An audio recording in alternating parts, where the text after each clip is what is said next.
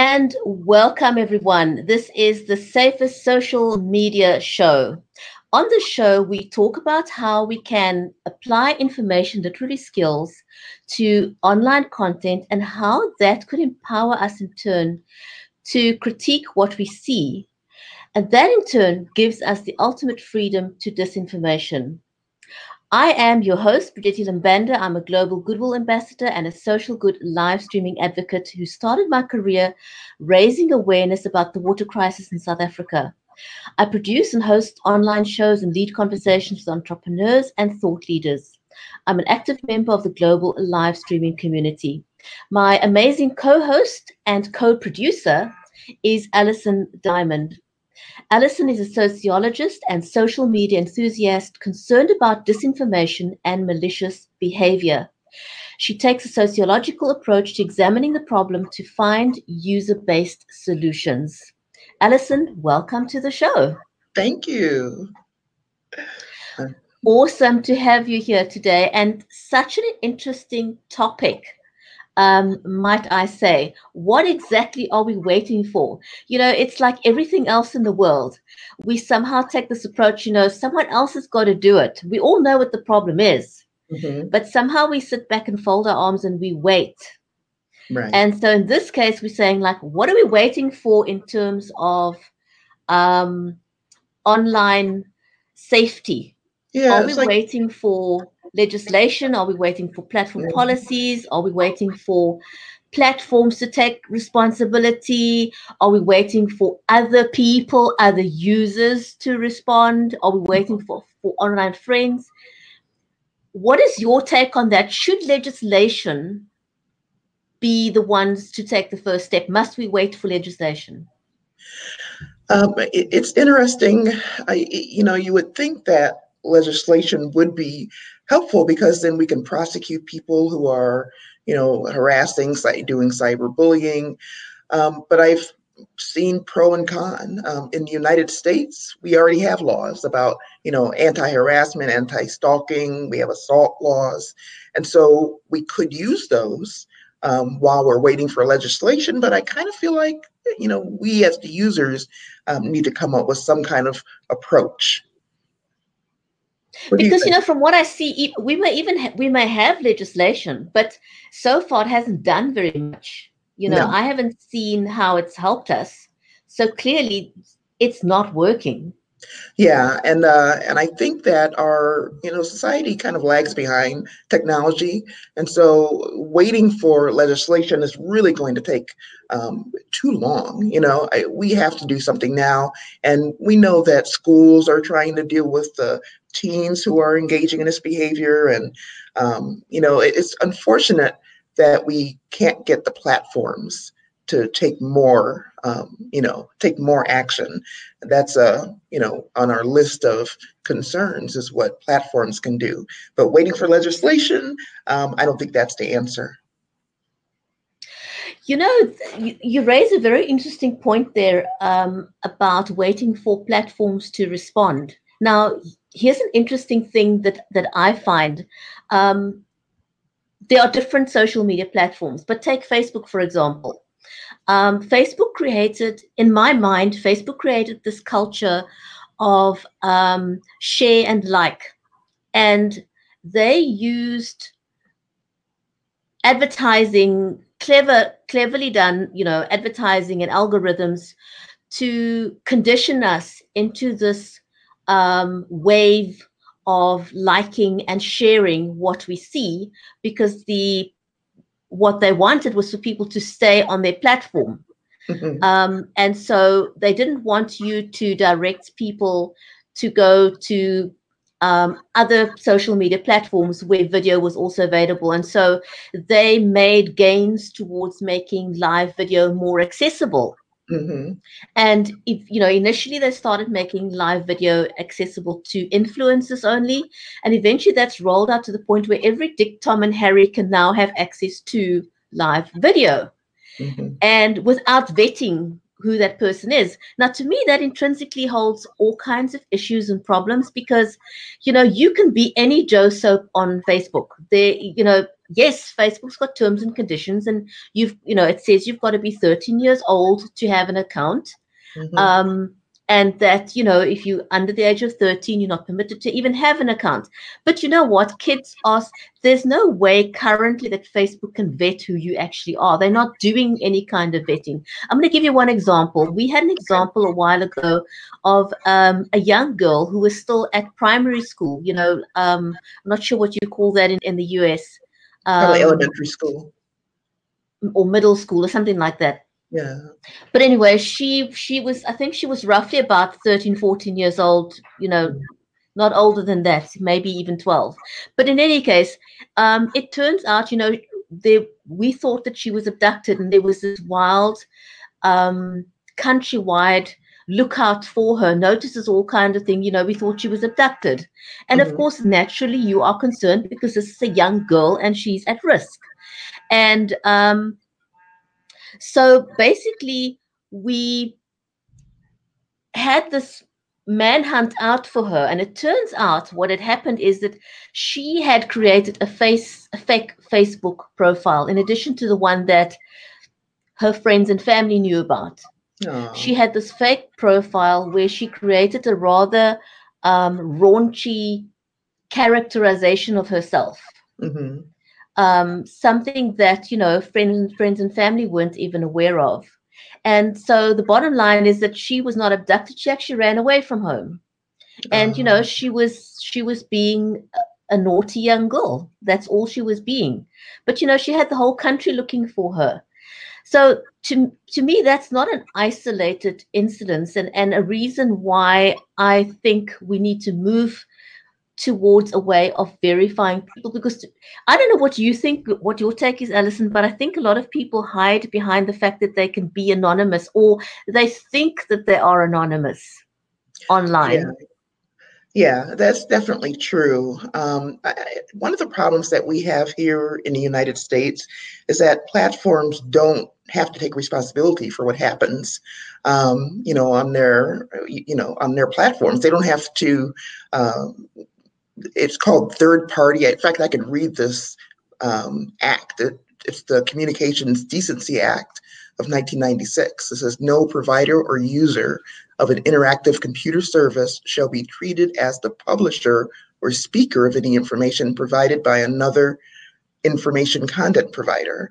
So the fact that we're talking about children, though, I think we need to override a lot of these, old laws that don't apply to what's happening today.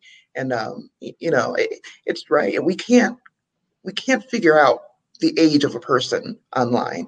And we also have parents who are letting young children do that anyway. Mm, mm. That opens up a whole nother can of worms. We live in a society today, Alison, where people seem, there's this whole thing about it's my right to do XYZ. I have a right to this, and there's a lot of pressure on parents to basically delegate their their right to parent their kids. Hmm. And so, this whole movement towards, and I get the whole thing about protecting our children, but part of our protecting our children is making sure that they're safe online. And children intrinsically do not have the capability of understanding the dangers of being online. And Right. so when parents neglect their duty, or when legislation or society must take a huge chunk of the blame, in my opinion. That's my Hmm. personal opinion, for putting so much pressure on parents and validating the so-called rights to freedom of a child who's not capable of making such choices yet. Yeah, something interesting is that a lot of parents are putting their children on the internet, and children, as they grow up, they're discovering that their photos are online and their activities are online. And so, how does that impact a child's mind? If they're already online, that line's been crossed. So, I think for a lot of kids, it's, I'm already online. There must be nothing wrong with it. I'm going to create my own, whatever, my own identity, whether it's, real or fake. And I don't have a reason to be scared because my mom's already put me out there or my dad's already put me out there. I Yeah, don't know. What do you think? that's a whole nother ball game. I see nowadays the trend for parents are that even before the child is born, they create a Facebook profile for the kid. Yes. And so, you've already got pictures of the child in utero Mm-hmm. online. And once the child is born, there is no telling how many pictures are shared online. And Yeah. so that begs another question. Are we violating the rights to privacy of that child? And Yeah. how may that influence that child as they grow up? And I think we've already seen um, results of that. Kids that have grown up with Facebook, the Mm-hmm. availability of Facebook. I don't know, what do we call them? Facebook kids? Yeah. Um, and you rightly say kids will think, oh, well, I've got this profile, and so let me create another one because I don't want the one that mom or dad created on my behalf because that's not me. Right. Yeah. And so you've got information floating about this child that they may not have wanted online, and they Yeah. had no say in it. And the problem with that is with pedophiles and all kinds of weird people lurking on the internet, there's no telling how that information can be used. I want to use one example, and Mhm. this is a grown man. I don't know if you know Joel Comm. He's very well recognized leading social entrepreneur. Yes. And Joel has a problem where almost daily he is fighting fake profiles. Mm. I mean, he is such a well-known personality. He's Yeah. a world sought after speaker. Mm-hmm. He speaks at social media marketing world. He gets engagements worldwide. So this is an adult man who is extremely well known, and he has a problem with people stealing his identity on a daily basis. Yeah. Yeah. Yeah. I know that there are parents who, when their children get to be a certain age, will fulfill their child's wish and remove those pictures from the internet. Because they did not get that child's permission ahead of time. So, I would urge every parent to take those images off because just like, Joel Comm and all other, celebrities and a lot of models, for example, those photos are used for who knows what. And even advertisements. I've seen a real story where these marketers, these products, people like could be perfumes or makeup or clothing or fitness, a lot of health ads. They will actually find images online of everyday people like you and me and use that photo for their advertisement and saying this person proves that this product works. And I mean, imagine how shocking it would be to see your child or your own photo being used for advertising. That's what happens. So we do have to protect our children, and we do need to make sure our own images, just check once in a while and, make sure that things are safe. And that's a whole topic by itself about how to do that, but it's probably something we should address. Yeah, yeah. It absolutely is a huge problem. And I saw something very interesting, and I don't think I want to really dive into it now, but I Hmm. think for a future conversation, we could definitely look at this as well. I saw a video just before we went online of how artificial intelligence is used to make a real person look like someone else. Hmm. while they're on television. And that to me was scary, and Yeah. how that could be applied to spread fake news. Sure. And you just saw what happened with, our president, Trump, tweeting a manipulated video of, Nancy Pelosi. I don't know if you saw that, but I didn't see that yet, no. well, it was a manipulated video meant to make her look as if she could not speak clearly. Had her stumbling through her words and, tripping over her words. And it was done to, question her ability to lead. And other people, conservatives, jumped into the fray, and even his attorney, his personal attorney, Rudy Giuliani, made a comment about what's wrong with Nancy Pelosi, and quickly deleted it. But you can see that if the president is tweeting manipulated videos, that's an issue. And we've got major platforms with totally different responses. Facebook refused to take it down. They said that they were limiting its ability to be shared, but not preventing it. And YouTube was the only platform that took it down, removed it. Twitter didn't even say anything. Right. And that leads into another whole nother conversation about, us being so quick on that share button.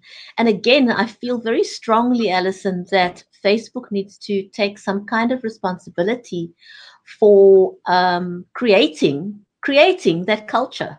That's Yeah. basically what they did. They created the culture of sharing, Hmm. and now they're kind of putting their arms in the air and saying, well, it's your responsibility.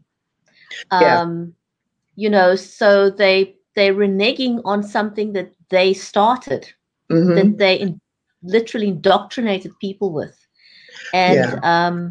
yeah, so where does one draw the line when it comes to self policing? And my take on that is that all things are lawful. It may be lawful, but is it right? Is Right. it advantageous? Hmm. you know and I think if we we're so quick to hit that, it's almost, I think people have been so badly conditioned that we almost hit the share button on autopilot. Yes, But I if we can agree. teach ourselves to just take that second and consider, is it good? Hmm. How is it going to affect the person that's the subject of that information or video that you're sharing? Hmm. Hmm. And my thing is, I always want to remind myself that if I share something about someone, how would I feel if that was my son or my husband or my brother or my mother or my sister? Hmm. Yeah. How would I feel? Because whoever you're sharing about is someone's sister, is someone's mother, is someone's child. Yep. Yeah. And I think we forget our humanness, for want of a better word. Oh, definitely. And Brigetti, another thing I wanted to say is that what users can do besides taking that, moment to think and to remember that we're all humans, the other thing that they can do is start thinking about creating their own content, because we have really abdicated that to advertisers and business pages and meme creators and influencers, celebrities. Instead of creating our own content, we're just sharing what other people create. And what happened to, putting up pictures of your holiday? What happened to telling a joke or asking, questions to provoke a conversation amongst your friends, keeping up with one another, talking about what happened in the community? That kind of thing seems to be falling by the wayside because we're so busy sharing. Right. Alison, I've been thinking about that for a long time. Somehow there is, or good news stories. It's one of the reasons why I wanted to get into live streaming is we don't share good news stories. Yeah. There seems to be this hunger or this urge to share bad stuff. Yes. Anything that's violent or vile or crime ridden Hmm. seems to get the most likes and shares. Yes. And I cannot understand why. Well, I know that in the research that I've done, that kind of stuff is provocative and it gets us going. It gets our emotions involved, and we respond to that. And often, like you said, that finger on the button is the first thing we do. We're so riled up about this horrible act of violence or this terrible, fight that these people had, like parents posting, kids fighting and kids showing their teacher interacting negatively with a student. It's things that are meant to rile you up. And then you feel a little bit of fame, You're the one that sent that video out and all your friends see it and your contacts see it and you get a lot of likes and shares. That's what's driving a lot of this, that you're incentivized to do that. Right. Alison, I'm wondering whether one should possibly talk about the effects that it has on people that become the brunt of bad press. Yeah. Yes, you're Um, reading my mind. I think perhaps we should address that in another conversation. We're virtually out of time now, but I Hmm. think that would make a great conversation. And perhaps if one opens up that conversation, if we can highlight how damaging it is when fake news and fake stories Hmm. are shared, or if we share something when people were in a bad space or a bad moment, Hmm. and I Yeah. think people forget sometimes to think that they are human too, and if they have a failing, how would they feel about their failing being shared publicly on a video? Yes. Totally And agree. and and they wouldn't think twice about doing that same thing to Mhm. someone else because they're not thinking of the consequences. Exactly. Exactly. We're going to have a tweet chat tomorrow, a Twitter chat.